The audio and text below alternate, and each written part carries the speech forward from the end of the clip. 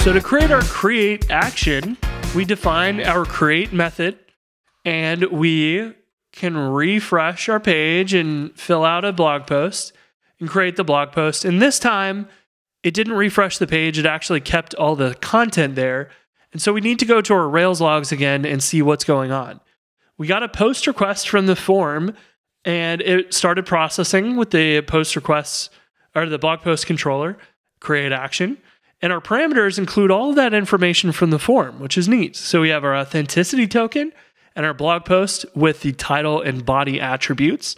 And then we didn't render a template. So it said, okay, Rails, we're just going to render no content for that as a default. So it returned a 204 no content, and the browser said, okay, cool. We'll just leave it alone then. And our controller didn't do anything. So it didn't actually save that to the database. So that's the next step.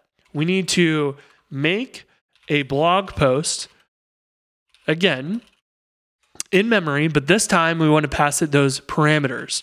So if we say params blog post, that's going to give us everything from the Rails logs here. We're going to look in parameters, find the blog post key, and then we're going to grab everything inside of that.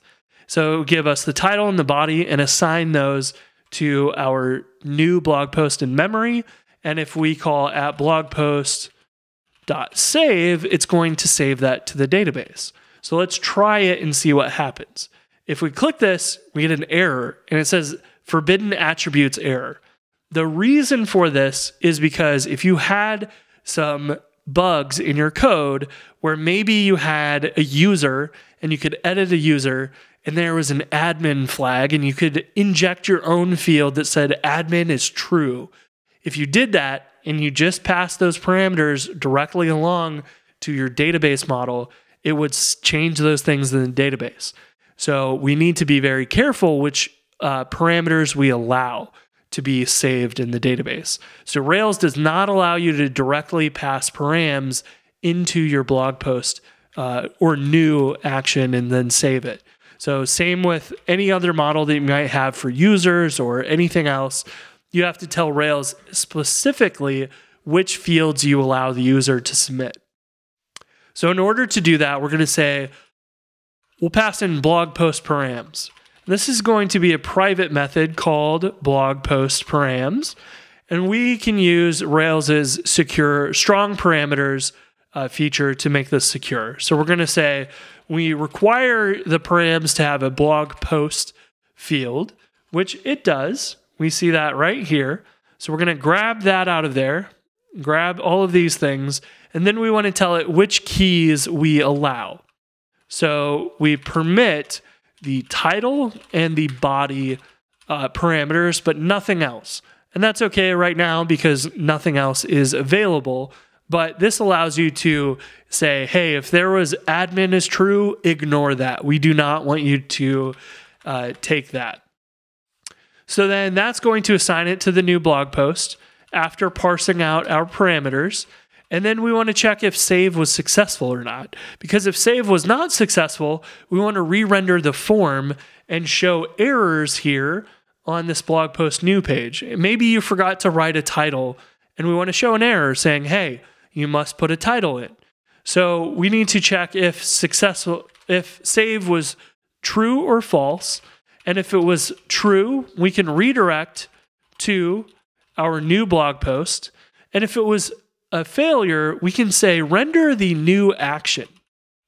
And what this is going to do is say, instead of trying to look for a create.html.erb, let's just reuse the new.html.erb template instead. And that one expects you to have a new blog post in memory. And we've already saved a new blog post in memory. We've just added some parameters to it, like title and body. So if it fails, we can use the same new template and we can have it display those form fields. So in order to make our model validate things, we can go into our blog post.rb and we can say validates the title, presence is true, and we can also validate the body and make sure that it was present as well. So this will make sure it can't be an empty string or a nil, and these will raise errors when you try to call save if the title or the body was empty when it was submitted. That should return false here and then re-render our new. And if we create a blog post here, we get sent right back here like we expected. And you can always look at the network tab as well. You can see we made a post request to that page and it returned a 200 OK, but it wasn't really technically okay. So we want to add a status here to override the default with Rails. And we say unprocessable entity to change that 200 OK response. If we do it now, we're going to get an error response of 422 unprocessable entity. And then this is going to return in our response that HTML for the new form. Now, we don't see any errors here, but what you'll see is now that we've submitted the body, if our title is blank, it's still going to raise an error. But if we click this now, it's going to remember that body or the title or other attributes in the form. And that's because we have assigned those fields and we re-render the new form. This form is automatically going to say, hey, if you've got a title, put it as the value. If you've got a body, put it as the value. And you don't even have to specify that yourself because Rails knows you gave us this active record object, so we'll use the values that it has. So you can use that same form for editing posts, for creating new posts, and all of that stuff. So then from here, we actually want to display some errors. So what I'm going to do is say if form.object.errors.any, then we'll display a little div. And this form.object is going to reference this at blog post model.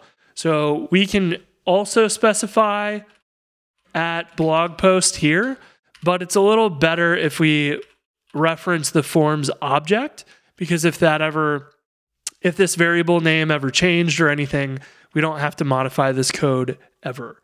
So here we can go through and say form.object.errors full messages. And this is a feature that Rails gives you. So we have our active record model. Let me pull this up. Our validations are a feature from active record that we can call validates. When we call save, it will automatically check to see if the title is not empty or the body is not empty. And if either of them are, it will create an error on your model.